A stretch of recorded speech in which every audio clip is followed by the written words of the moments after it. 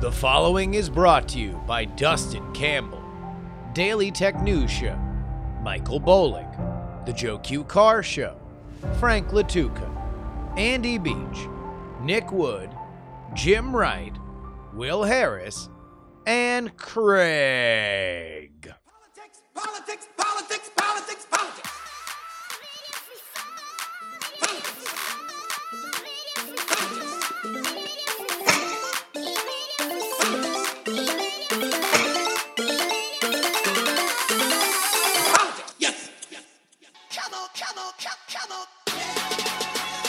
Hello and welcome everybody to the Politics program for December 2nd, 2020. My name is Justin Robert Young. We're going to look a little bit over the horizon today. Indeed, we gaze past 2020, which is something we're all very excited to do. And we look toward the Georgia Senate runoff.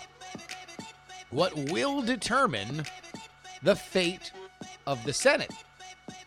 Speaking of the Senate, a bipartisan cadre of senators have now released their COVID relief bill proposal. We know Pelosi's bill in the House is too hot, and the skinny bill in the Senate from the Republicans is too cold. Is this just right? No, but we'll talk about it anyway, because it might have some kind of ramifications. I probably should do better teases.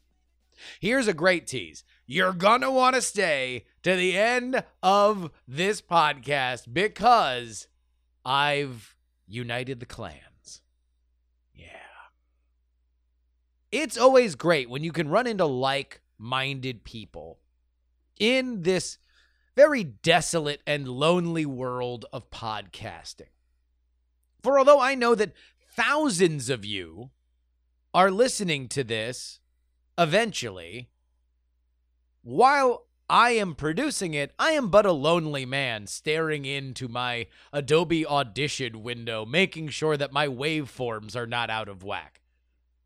So when you get to run in to really cool, like-minded people, specifically in the world of politics, which we have a little bit of an off-kilter perspective. Any of us are necessarily red-blue advocacy people. Boy, is it a treat. And so I've had Andrew Heaton come on out here to Oakland so we can be on the show week after week after week. I've been turned on to Jen Briney by one of you, a listener. Let me know that Congressional Dish is the podcast to listen to when talking about those chambers. We had her on. Y'all loved it. And now, for the first time ever, the three of us together. We don't have a name for it. So if you want to shoot me your name on Twitter, at Justin R. Young, please do. Me, Heaton, Briney, coming up a little bit later on this program. But first, Jon Ossoff has dedicated his career to fighting injustice. He learned about public service from one of my lifelong heroes, John Lewis. He knows we need a new Voting Rights Act that makes sure every Georgian is treated equally under the law. John's wife, Alicia, is a doctor. He's going to listen to the experts to get this pandemic under control. If we vote like our lives depend on it, because they do, we will elect Jon Ossoff to the United States Senate. I'm Jon Ossoff, and I approve this message. That is a brand new television ad from Jon Ossoff featuring some guy. Yeah, Obama pitching a Jon Ossoff to Georgia voters. Of course, we are only a little over a month from runoff day, but early voting begins in Georgia on December 14th. And if there's one thing that we know coming out of Election Day, it's that early voting matters, especially if you are a Democrat. We'll get back to the Dems in a second. But as we just heard what one ex-president's pitch is for his party, we have to wonder what a soon-to-be ex-president's pitch will be for his. All you have to do is turn on the Twitter machine and you can find Donald Trump continuing to fight his fight against the soon-to-be 1 month old 2020 election, pushing claims that it is statistically impossible for Joe Biden to have garnered as many votes as he did. And one of the states for which he claims it would be impossible is the peach state of Georgia. Indeed, Donald Trump has made no bones about the fact that the Secretary of State in Georgia is now on his S list. And furthermore, he has come out and shred Governor Brian Kemp for not sufficiently putting that Secretary of State in his place. So tweets Big Chungus, why won't Governor, the hapless Governor of Georgia, use his emergency powers, which can be easily done, to overrule his obstinate Secretary of State and do a match of signatures on envelopes? It will be a gold mine of fraud, and we will easily win the state. You've further seen some of this sentiment stoked by people as close to Trump as his crusading band of lawyers, specifically Lynn Wood, one of Rudy Giuliani's elite hit squad, traipsing across the country trying to tip votes. He said that it is indeed Perdue and Loeffler not putting their voice behind the president that is hurting democracy in America. It's apparently enough of an issue that Donald Trump himself has come out and tried to throw some cold water on it. In response to a Newsmax article rehashing a lot of the facts that I just told you now, he writes, the 2020 election was a total scam and we won by a lot and will hopefully overturn the fraudulent results, but we must get out and help David and Kelly, two great people. Otherwise, we are playing right into the hands of some very sick people. I will be in Georgia on Saturday.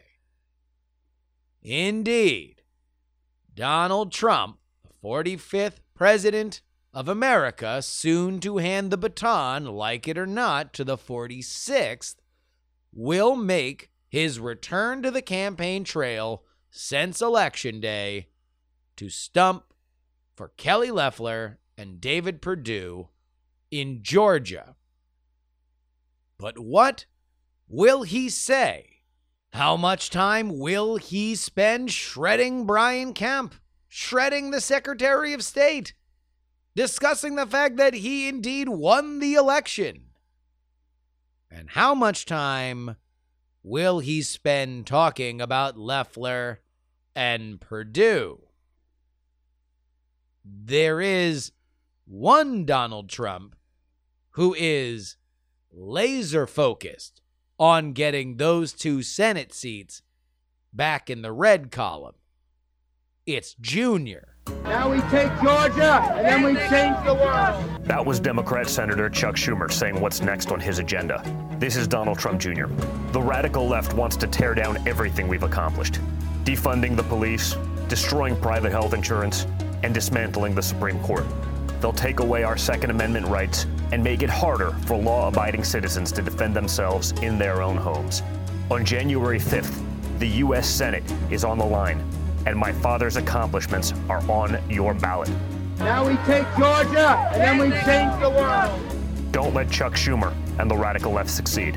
On January 5th, vote Kelly Loeffler and David Perdue for Senate. Oppose the radical left. Vote January 5th for Loeffler. Make no mistake, if the unlikely happens and the Republicans lose control of the Senate, the narrative will be because there is strife between the insurgent MAGA wing of the party and bedrock Republican principles. You cannot get more bedrock than we vote Republican. That's pretty much it, right? That's usually the beginning and ending of it. Party unity is based around the idea of we vote for this party. We are getting as many of our team over the finish line as possible. There are 2 winnable races here in a usually red state, and we are going to make sure that that happens.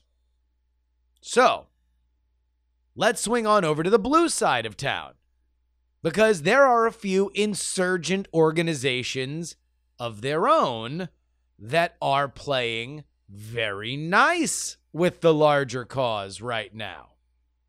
You've got a lot of big, national, liberal, funding and organizing powerhouses that are currently attempting to work their magic in Georgia without playing directly into the hands of the messaging that you just heard echoed by Donald Trump Jr. Specifically, that the radical left is using Georgia as a pawn in their game to remake the world. How on their best behavior are these groups? Well, let's take a look at the Sunshine Movement. If you've never heard of the Sunshine Movement before, they are a climate change advocacy group that has primarily centered around the Green New Deal. Either Raphael Warnock or Jon Ossoff support the Green New Deal. Well, how does the Sunshine Movement normally treat politicians like that? Here is one of the initial viral videos that made them famous. A parade of children went into Senator Dianne Feinstein's office in San Francisco and presented her with the option to either support the Green New Deal or be yelled at by these minors. We're gonna go in and share this letter, and we're gonna do it all together. Yeah. Share it in front of Feinstein. We're asking her to vote yes on the Green New Deal. We are trying to ask you to vote yes on the Green New Deal. Please. Okay, I'll tell you what. We have our own Green New Deal. Some scientists have said that we have 12 years to turn this around. Well, it's not going to get turned around in 10 years. What we can do, Senator, if is this put doesn't get turned around in about this group. I've been doing this for 30 years. I know what I'm doing. You come in here and you say it has to be my way or the highway. I don't respond to that. Obviously, the Sunshine Movement is not shy about attacking people on their own side to get their way. That's what they do. It's why they're good at raising money from folks who believe that the entrenched left needs to be disciplined here and again. But in Georgia, where there again are 2 candidates who do not support the Green New Deal, they have been a little bit more lenient. Not only has the Sunshine Movement, according to the New York Times, already raised $386,000 for Warnock and Ossoff, they are not publicly pressuring either on any legislative issues when it comes to climate change. Instead, they are trying to encourage local Georgia voters to vote on climate change reasoning that is far more abstract, like air quality. Says Shantae Wolf, who's leading the Sunrise Movement's efforts in the Peach State, to the Times. They are, quote, making sure that we localize the Green New Deal in a way that resonates with Southerners. So, as we get ever closer to this runoff, where, by the way, your boy's gonna be in Georgia. Watch all this stuff go down. Where are we? According to 2 Fox 5 Insider Advantage polls taken on November 17th, the Perdue versus Ossoff race is tied, and Warnock is up 1 over Loeffler. Both, obviously, within the margin of error. Not to make everything about Trump, but if there is must-see TV over the weekend in the world of politics, it's going to be Trump in Georgia this Saturday. Again, the more he talks about being hosed by the state, the further away he's going to get from energizing that base in the direction that Loeffler and Perdue needed. However, and a lot of this comes down to Donald Trump deciding who he is right now. That man is in a metamorphosis. Is he a aggrieved candidate or is he political kingmaker? If he's a aggrieved candidate, he's just going to get up there and complain about stuff that he's tweeting, right? He's going to complain about poll watchers and Dominion and bleep, blop, bloop. But if he's political kingmaker, if he realizes that the rest of his life, he's got tens of millions of people who will listen to him and be directed to vote for the people that he points at, well, he can offer this pitch. Indeed, he was robbed. And the only way to rectify it is by voting for Perdue and Loeffler. If that's the Trump that exists on Saturday, I would mark it as the beginning of his second act in politics. But then again, Big Chungus being able to see beyond his own instincts is very rarely a winning bet. We've talked a lot on this podcast and my live stream, twitch.tv/Justin R. Young, about partisan wins. Yeah, sure, the last COVID relief bill that came through was before July 4th, but who needs money or jobs when you've got partisan wins? Oh, yeah. When you need to go on down to the Domino's to eat food, you don't need any cash. Just flip over that receipt. Say, I am heretofore spending these partisan wins on this pizza. You got to write down which party you're supporting because these aren't infinite, all right? But as Nancy Pelosi, Cocaine Mitch, and the rest of the House and Senate both stand at odds with each other, therefore pointing the fingers and blaming the other side for the reason why there's no COVID relief, the partisan wins continue to rack up. And they seem very popular with America. America loves them. They love a partisan win. You could just go on over to the cable news outlet of your choice that supports your worldview and just roll around in them. Dive in them like Scrooge McDuck. But sure, I guess somebody in the government is going to try and help through this once-in-a-century pandemic. And indeed, a bipartisan group of senators yesterday proposed a $908 billion coronavirus stimulus package. A reminder that Nancy Pelosi's negotiated down from $4.2 trillion House bill is a $2.2 trillion offer. Republicans in the Senate then countered with a $500 billion offer. And so now we get a $908 billion coronavirus stimulus package. This will give $160 billion to state and local governments to make up for shortfalls. We have $180 billion in additional unemployment, $288 billion in the Paycheck Protection Program. We have $16 billion for vaccine development, distribution, and testing. $10 billion for the U.S. Postal Service. $5 billion for opioid treatment, blah, blah, blah. $908 billion is where we're at. I think this is probably going to be a non-starter. Here is Cocaine Mitch himself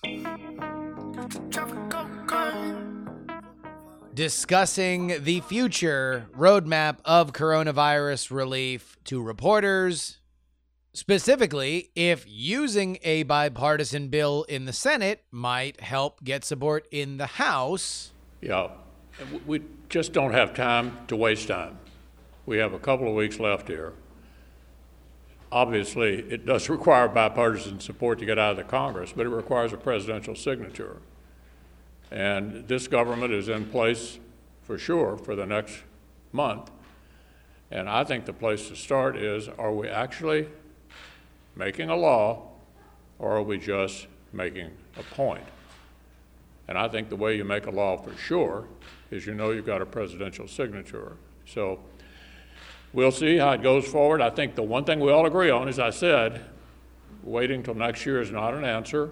We need a targeted relief bill, including things that we can agree on. Well, what I'm doing, maybe I wasn't very clear about, what I'm doing is talking to Secretary Mnuchin, who's been deputized by the president to indicate what he's willing to sign.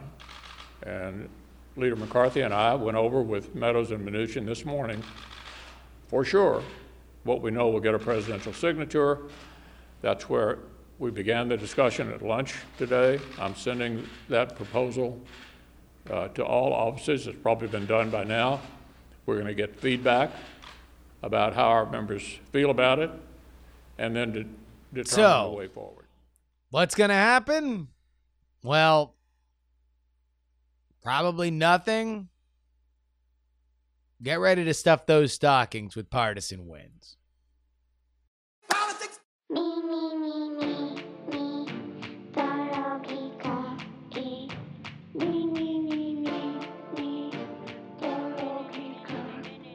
Oh, the Christmas season is upon us. I've decided I'm going to be a Santa hat guy. I'm going to wear a Santa hat as many places as I can. It's on. I'm wearing it a lot. Follow me on Instagram if you want to see pictures of me in a Santa hat. I want to be in a Santa hat a lot. I don't know why. It's a weird year, dude. It's a weird year. It's been a great year for your guys' support of this show, though. And we had a little bit of a correction after the election, which I understand. I'm the one who sold it to you guys, is just follow through Election Day. A lot of you guys took my advice, and I'm very, very grateful for any kind of support. The fact that you guys went to takepoliticsseriously.com and supported at that $3 level, supported at that Titanic $10 tier, even just got in on the big tent level, got that custom RSS feed, made sure you got these episodes just a little bit early. Well, it means the world. And it continues to, because the show rolls on. Indeed, we're going to be heading to Georgia for this election in January. The battle for the Senate. We're going to be boots on the ground for it. But also, we want to move into a different phase of this show. Because so many of you guys have supported, I now have a little bit of a budget to play with.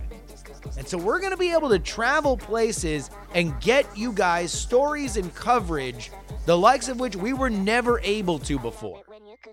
And it only happens if you guys continue to support at takepoliticsseriously.com. Thank you. Oh, man, I can't wait for these vaccines to get out. Oh, get back on the road a little bit. Continue to make this the most unique political podcast on the planet. Thanks to you. TakePoliticsSeriously.com.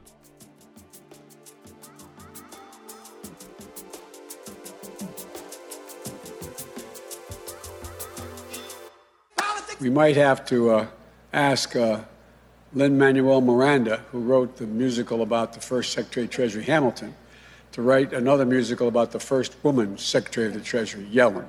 So that's what I'm working on right now, Janet.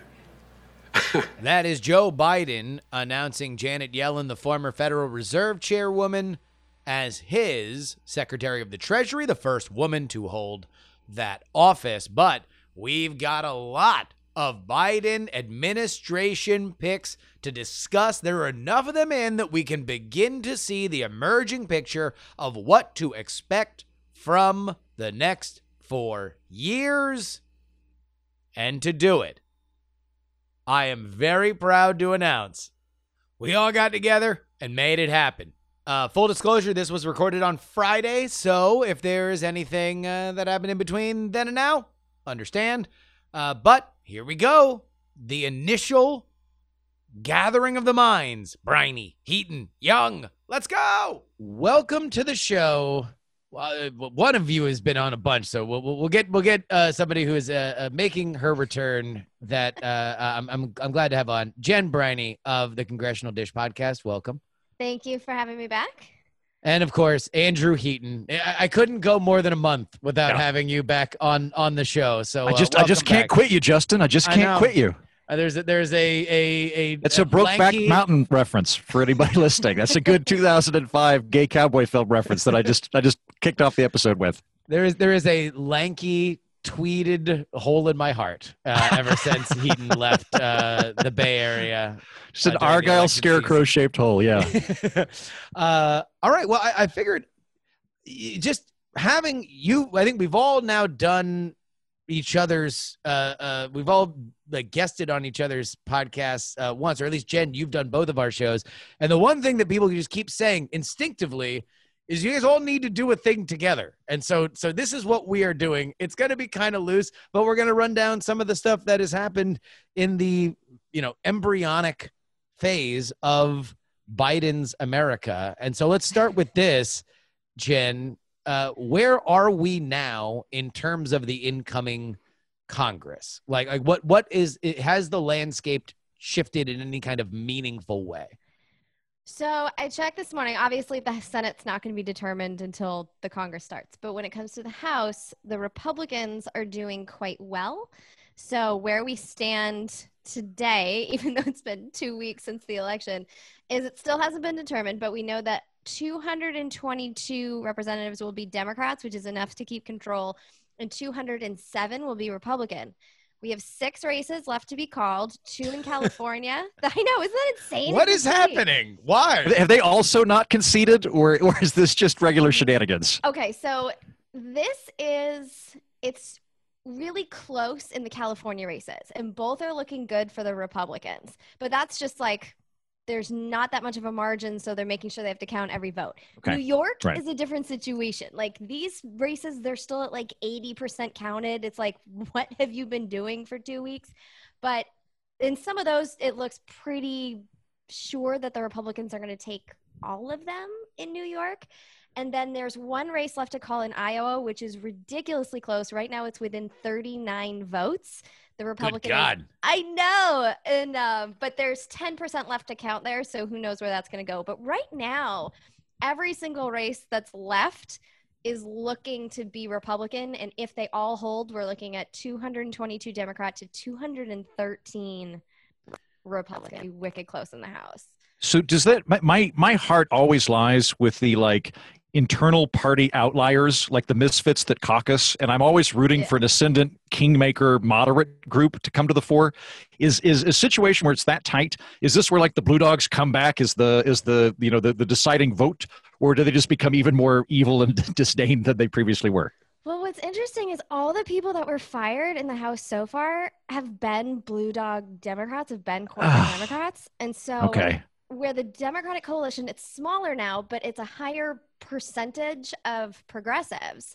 And then, of course, there's going to be so many more Republicans. So I'm just kind of seeing that overall, Nancy's going to have a much tougher time playing one-woman House, which I'm not exactly upset about. No. This has been a thing that has gotten your goat for a while, that especially if you look at things that are, one might say legislation of their careers, like we're looking at with this COVID stuff, it has effectively been a conversation between 4 people, if that, instead of the entirety of the House of Representatives, including, and then I guess this is my follow-up to that, is this friendship caucus that came up toward the end of the COVID negotiations that tried to push forward or push Nancy toward a moderate version of COVID bailout that would have had at least a shot to have a conversation in the Senate? Are they now someone that Nancy has to listen to in a way that she didn't before when she had a larger lead? The problem solvers caucus. The problem solvers. That's it. Exactly. I like the problem solvers caucus. I assume that they've been just absolutely boot kicked, right? Yeah. Yeah. I don't think that they're being listened to at all. Because like the group of bipartisan pragmatists is not. This is not the time for bipartisan pragmatism to shine. Well, I mean, it should be, though. That's what's so frustrating. Like, Nancy Pelosi has decided that somehow getting her ass kicked in this election in the House is a mandate.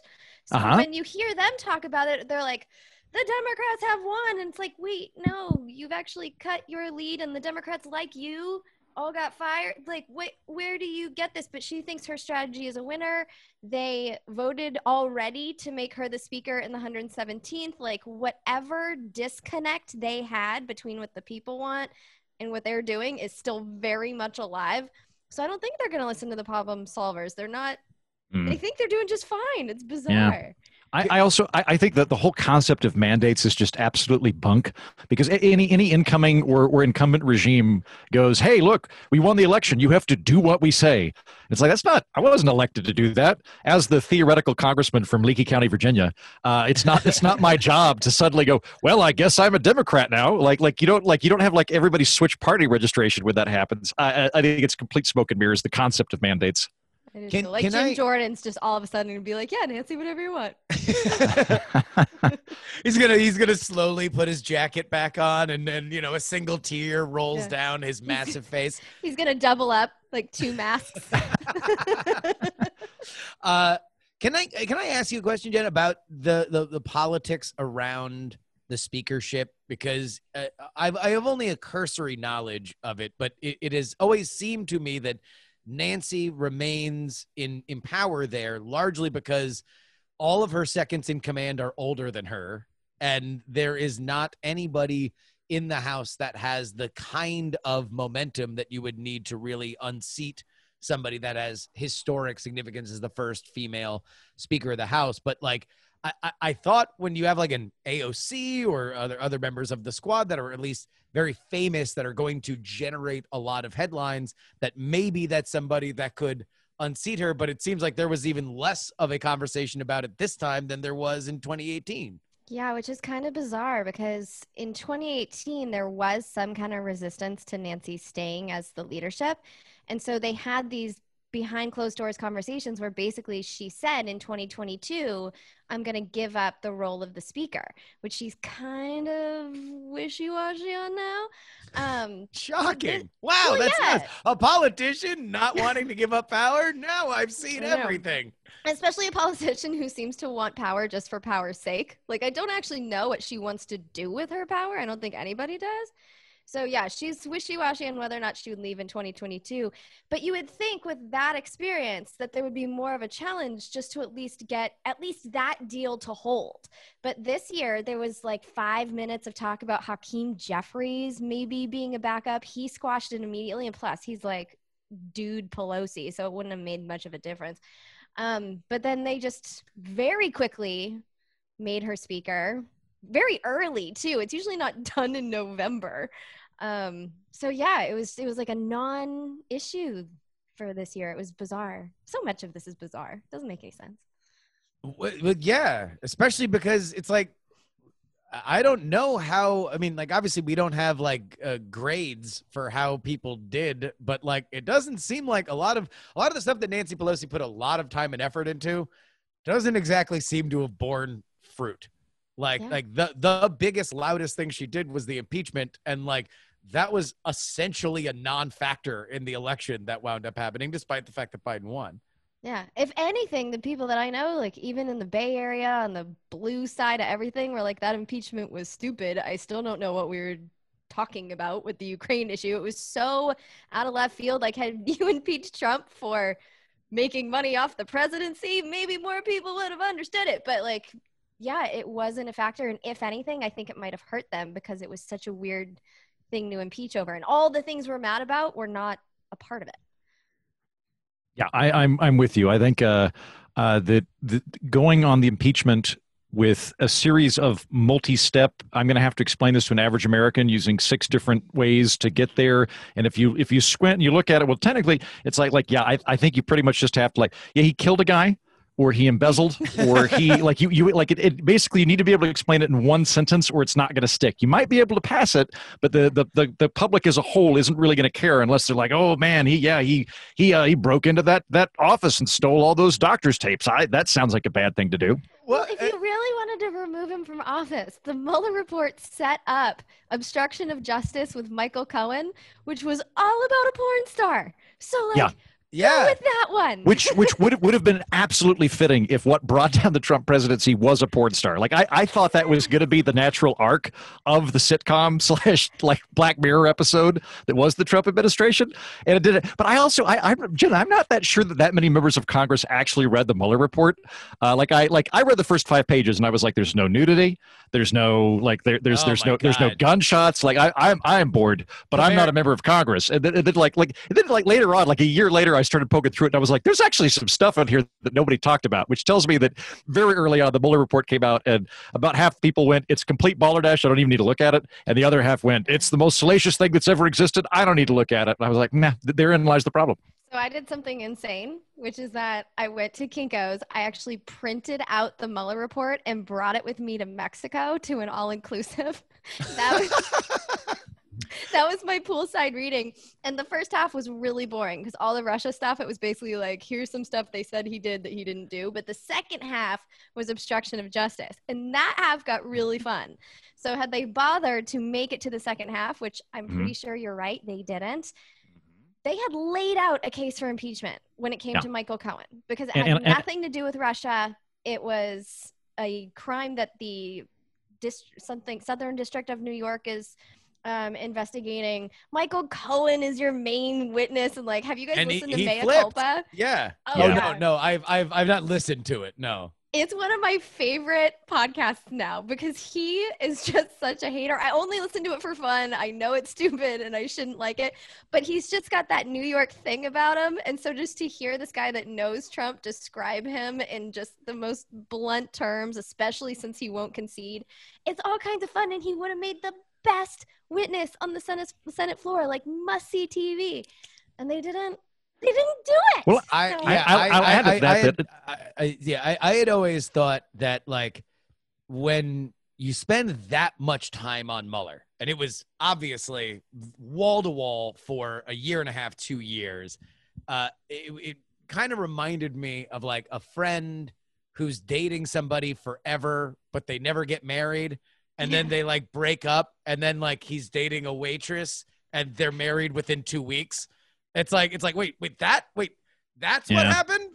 The fact that Trump made a prank call to Ukraine and said, hey, sizzle chest to the prime minister or whatever, that's what we're going with. Not the thing that we just spent a year and a half. No, nothing there. Moving on. Okay. I'll add to that too, that I think that he further added obstruction of justice onto that when he instructed his administration not to cooperate with the congressional investigation. I mean, he they explicitly told them, do not cooperate. Told Bolton, don't cooperate. Or Bolton might have been out of there by then, but told everybody don't cooperate, which you can't do with a court. If I were about to go on trial and I was like, I'm just not going to come, and I'm going to order everybody that works in my company not to come because I think it might get me in trouble, you would be held in contempt of court and thrown in prison. And the exact same thing happened with Congress. And the attitude was, well, but they're out to get him. And it's you know what? If you think the judge is out to get you, you still have to go to court. That's just, the prosecutor's definitely out to get you. You still have to go. And so at that point, I was like, okay, great. At that point, everybody now has the data laid out of he thwarted justice and is willfully trying to do it, and didn't come up. Didn't come up. But I think that also is part of it. Oh, sorry. Yeah, no. I think I totally agree with you. It's if we circle back to Pelosi's leadership here, where are the wins? Where are the things that you put your power on the table and something got done. Like, well, the only explanation for that is that she wasn't going for a win. You know, it was all a show to begin with. I don't think they actually wanted to remove him from power because they did have everything they needed in the Mueller report to do it. And the only reason I can think of is that that would just set up, you know, the impeachment merry-go-round. We're talking about the same woman that in 2006, when we gave her the House the first time, immediately said, oh, I'm not impeaching George W. Bush, even though you voted for us because he lied us into a war. So we're talking about the same person here that just doesn't want the removal from office to happen. And she's proved that before. And I think this was just a lot of pressure to impeach Trump. So she did it, but knew that it was a case that was so narrow that it just wasn't going to happen. It made me really not like people from the State Department. I will say that, having watched all like the hearing stuff, like, wow, is that a specific personality like that works at the State Department? They are very, very serious about having lunch on a company credit card. I don't know anybody else who I've seen just one after another. Like, yes, we are a very, very serious organization and we have lunch professionally around the world. Yes, there's to give it listeners an example, and I have a lot of respect for the State Department, but like it is the State Department people are widely disliked within the government in the DC sphere. Like they're seen as like they're seen as the people who think they're the smarty pants people by people that live in the DC sphere. And like to give you an example of kind of the sort of thing that happens, the State Department union was pushing for a while to get hazard pay because. Not for getting shot at, which makes total sense. Because like when we start you out of the State Department as a diplomat, we send you to some godforsaken desert that believes in communism or magic. We just let you get shot at there. So like totally makes sense there, right? But they were advocating we deserve hazard pay because we fly so much. We're being exposed to more radiation because of all of this commercial airfare we're doing. So we really should be getting hazard. Like that's why everybody in DC hates them. Makes sense. I hate them because they are fighting all the time to maintain regime changes. So that was the most stunning thing to me about watching all those hearings, where I was just like, oh my God, like these people are bending over backwards to get military money when they're not even sure that that's why Trump cut it off. But like they just have to make sure that regime change sticks. And they were just all such true believers. And well, bad news about the incoming regime, because Anthony Blinken is like there's kind of weird two-step that happens with Justin. Can I co-opt this? Can I shift over to the cabinet thing? Love it. Yeah. So the usual apoplexy that the Democratic Party has when a Republican is in office dissipates as soon as a Democrat that owns a sweater vest is doing the exact same thing. So like there's this very bizarre mindset that like, well, as long as the guy went to Harvard and like, you know, when he says the right adjectives and the right adverbs, like great. Now when we bomb the hell out of countries and do regime change, now we view it as a very deliberative, statesman-like technocratic process of killing brown people, as opposed to whatever the evil Republicans were doing. And the whole thing switches. Anthony Blinken's going to be an example of this, I think. What I like about Anthony Blinken, he's a multilateralist and an institutionalist, which I like that general thing. But yay NATO, yay World Trade Organization. I'm for all that stuff. However, he's also an interventionist, and the phrase that the Democrats are going to use the next few years is going to be, America leading. Engagement in the world. Engagement's going to be engagement is code for regime change. Returning to the world stage. Engaging with our friends. Yes, and all of what all of that basically means is we believe that the United States has a vested interest in playing kingmaker in other countries and having the military backing abroad to enforce those rules, and that we are going to be a predominant force within NATO and these other various alliances we have. And so I don't think Blinken will represent any way, shape, or form of deviation from Bush or Obama or even really Trump for that matter, because Trump didn't actually decline the amount of forces abroad. He pulled back a little bit in the Middle East, but he actually increased it in other places. So we still have more troops than when he came in, and we haven't actually had a foreign transition and since George H.W. Bush, and it's not going to happen under Blinken. No way. In fact, one of the most disturbing things I found in my Blinken research is that he recently, January 2019, Francophile. No, yeah. He co-wrote a Washington Post article with Robert Kagan, and like Robert Kagan is the father of interventionalists, and he's married to Victoria Nuland, and just like their whole, I have so many quotes here that I'm actually scrolling through them. But he's basically saying stuff like, it was very anti-China too, which was concerning. Like, my whole vibe on him is that we're going to restart the Cold War and we're going to add China to it.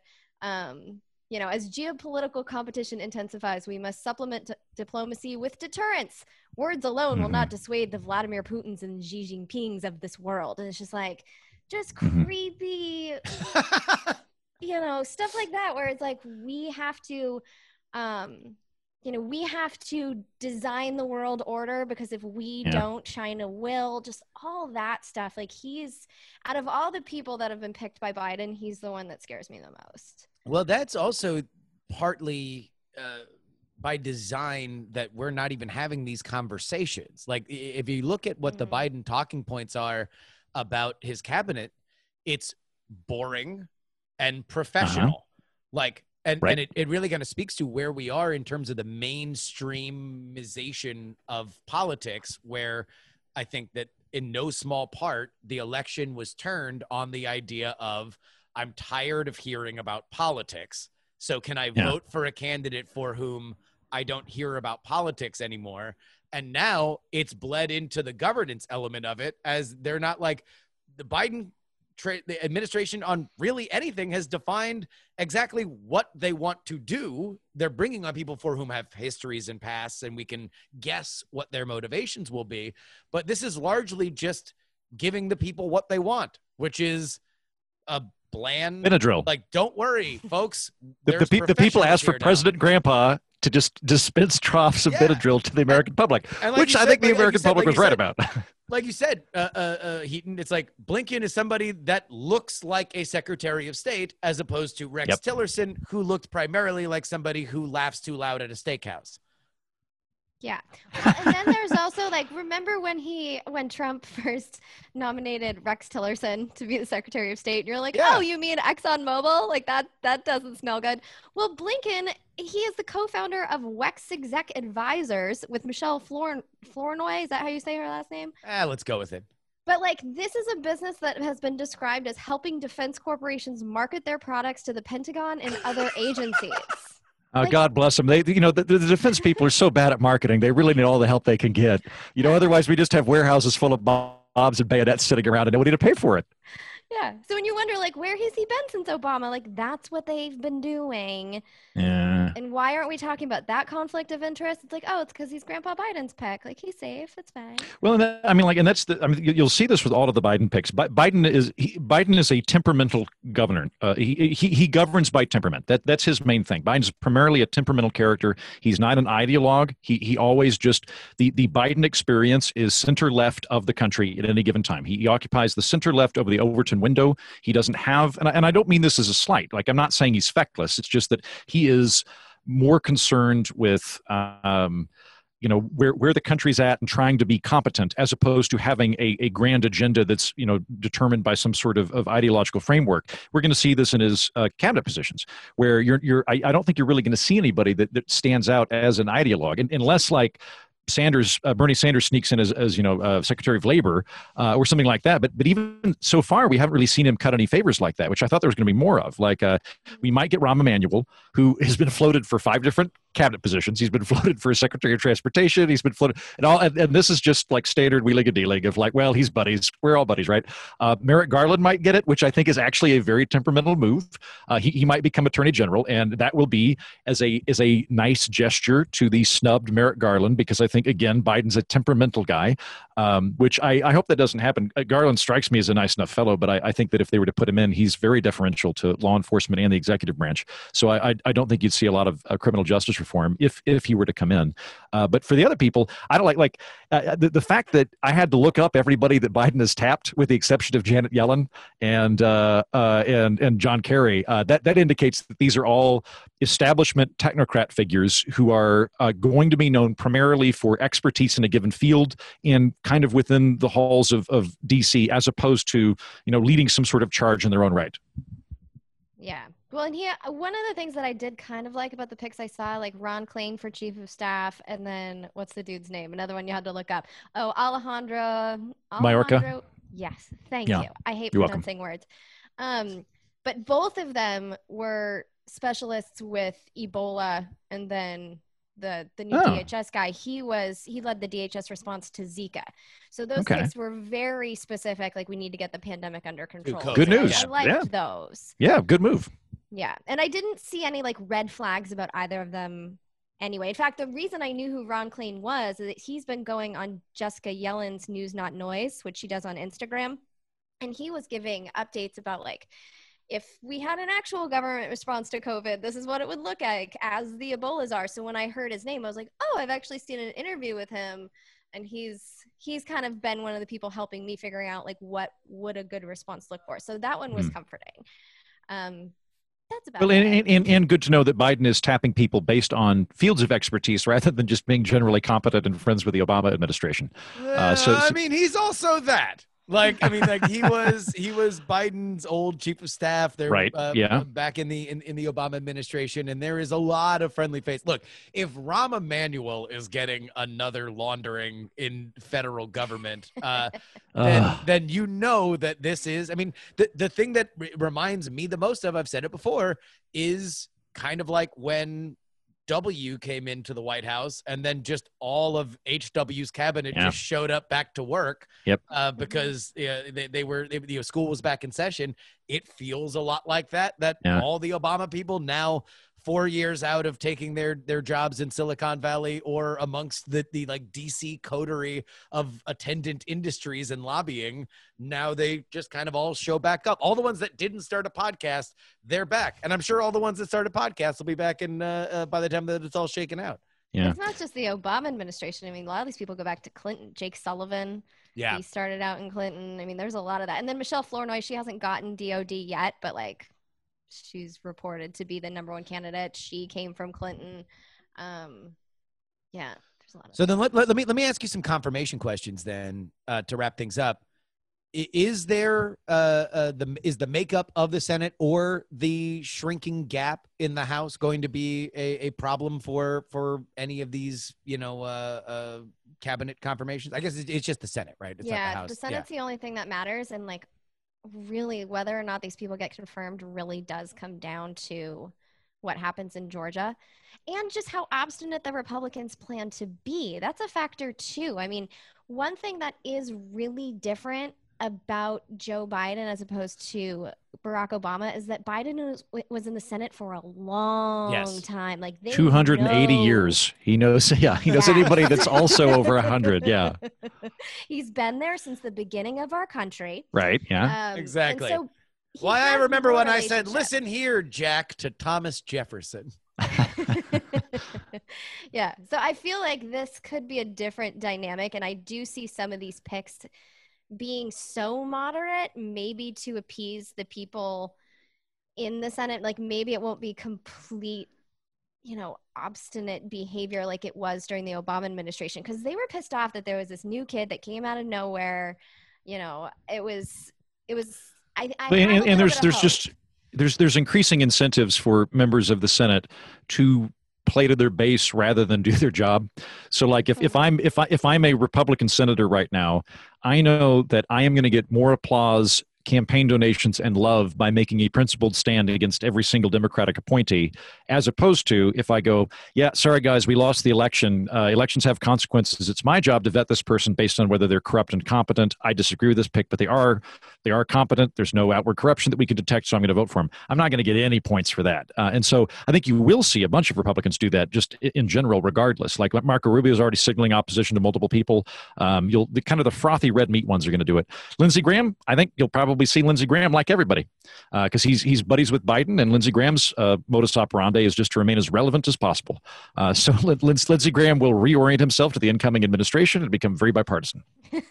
I do think that if anybody is going to make deals in the Senate, make deals with Cocaine Mitch, it's going to be Biden for that reason, because Joe Biden, I don't think anything in Obama's 2 terms would have gotten done legislatively if Joe Biden wasn't there. He, by all reporting and accounts, was the only person that was actively trying to, put out fires, that Obama as an executive was not particularly well suited for that kind of like how the sausage is made deal making.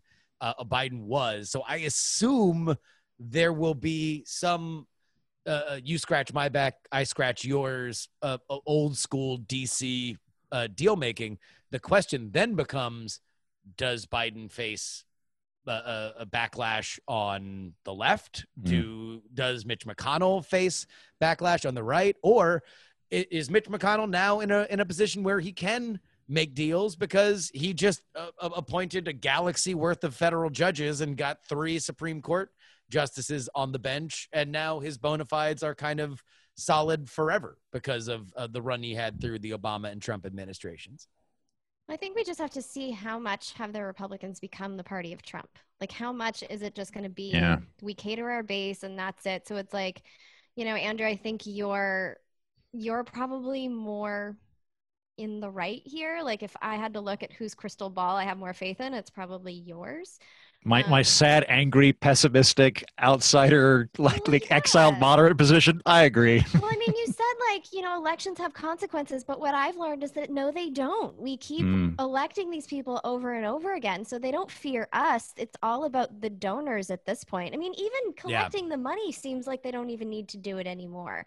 But that's what they do all day. They go across the street from the Capitol and they dial for dollars, and that's become their job, is just running for re-election. And as long as we keep rewarding that with electing them over and over again, I don't see the incentive for them to, make a deal with the other party that they have to brand as the enemy in order to raise campaign donations. I think you're right about that. Like, I would be very much in favor of campaign finance reform within the Senate and within Congress. In that right now you gain. I think Jen, you would know better than me. I think Republicans, at least for a while, chairmanships were based on seniority. And then I think they changed that. And now I believe both parties, the speaker or the majority floor leader, appoint the chairs of the various committees, and they do it based on how much money you're raising, which is why I like Nancy Pelosi's speaker, because she's an absolute star at raising money. And you better be raising money. And so if you were to make it, which you could do without any legislation, you wouldn't have to pass this. This would be internal things. The House governs itself. The Senate governs itself. Either one is completely capable of doing this without having the president involved or the other house. They could just pass laws saying, committees can't be based on raising money. We're going to make a firewall between that. What I would do is just go appoint people to the committee and have them elect their own chair. Done. As opposed to now where it's passed out.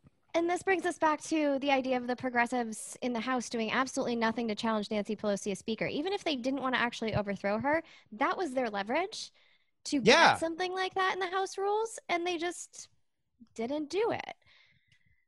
I have no idea what is for my focus on all this is usually strategy based, because that's how I determine, did you do a good job or a bad job based on what you were setting out to do, either by legislation or getting elected or raising money, whatever. What was your goal? How much did you achieve of it? And I have a hard time understanding on the Democratic side, or even the warring factions within, what are the goals? What do you guys want to do? Because I now know, as an opposition party, the Republicans are going to be some version of block it. And maybe they'll be a little bit more permissive and we'll get the cabinet appointed, but no legislative thing will happen, or it'll be so watered down that it really won't mean anything, which that is my guess with Biden. But on the left, what are we going for? Is there a roadmap to any of these policy things that were popular during the primaries or the general? Or is it just let's continue to not do anything on COVID and just hope that COVID gets better? You will see a blizzard of executive orders undoing all of the blizzards of executive orders from the Trump administration, and you will see more and more extra congressional governance through executive orders and an increasing role of the federal branch at the discretion of whoever the president is at that moment. Yep. Well, that's the place we're going to end it. Jen Briney, Congressional Dish Podcast. Andrew Heaton, The Political Orphanage. Thank you guys for coming. Thank you. Thanks. Oh, what a pleasure. Oh, they were so good. I love them. I love them both. We're going to have them back on. Or I'm going to come on, Political Orphanage, or Congressional Dish is going to do something. I don't know. We're going to figure it out. There's more of the three of us. We've all agreed there's more of the three of us to come. Now, a real quick update to two of the races that Briney was talking about. Number one, in CA 25, the Republican has won. Close race, only 303 votes, but the Democrat, Christy Smith, has conceded to Mike Garcia. That, of course, was the seat vacated by Katie Hill in that revenge porn throuple scandal. Meanwhile, in New York 22, Chenango County, that race just had a turn of events. Indeed, in the last hour or so, the New York Board of Elections has discovered 55 early voting ballots that had previously not been laid eyes on. The race between these two candidates is separated by 12 votes. And right now, the Republican leads. So keep an eye on that one. Also, keep an eye on our Titanic $10 tier. They are I Love You TNT, Dr. G, The Jed, Kathy Mack, Headphones Neil, Onward to Georgia, Captain Bunzo, Jay Sulu, Dallas Danger Taylor, Middle-Aged Mike, What Happened to Tex? Get a Bucket and a Mop, Cujo, Idris, Jacob, Wilson, Berkeley Steven, JustinEgan.com, Junkie, Jason, Katie, Rob, Martin, Alec, Government Unfiltered, Andres, Archie, Darren, Adam, Jacob, Olin and Angela, DL, Kyle, Chad, Nomadic Terran, Miranda Janelle, Jenny, Robert, Paul, the most conscientious, nonpartisan listeners, Brad, Richard, Ed the Goose, Just Another Pilot, Frozen Summers, J Pink, Andrew, and James. If you would like to join their ranks, you head on over to TakePoliticsSeriously.com. Remember, that $3 level gets you 2 bonus episodes each and every week. It's a fun time. Head on over there now. You want to join our newsletter? You head on over to freepoliticalnewsletter.com. Sign up for free. It's going to give you an option to subscribe. If you feel that it is worth money, then subscribe, but it is free for you. And that's it. Till next time, this is your old pal, Justin Robert Young, at Justin R. Young on Twitter. The show's account is at PX3Tweets. A reminder that some shows talk about politics, others talk about politics, and still more talk about politics. But this is the only show that dares talk about three.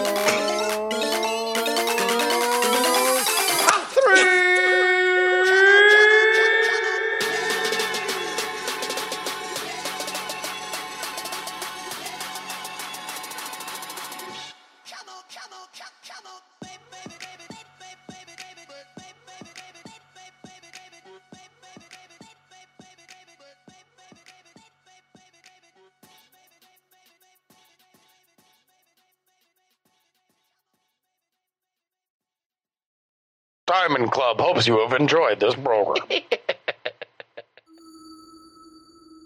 Dog and Pony Show audio.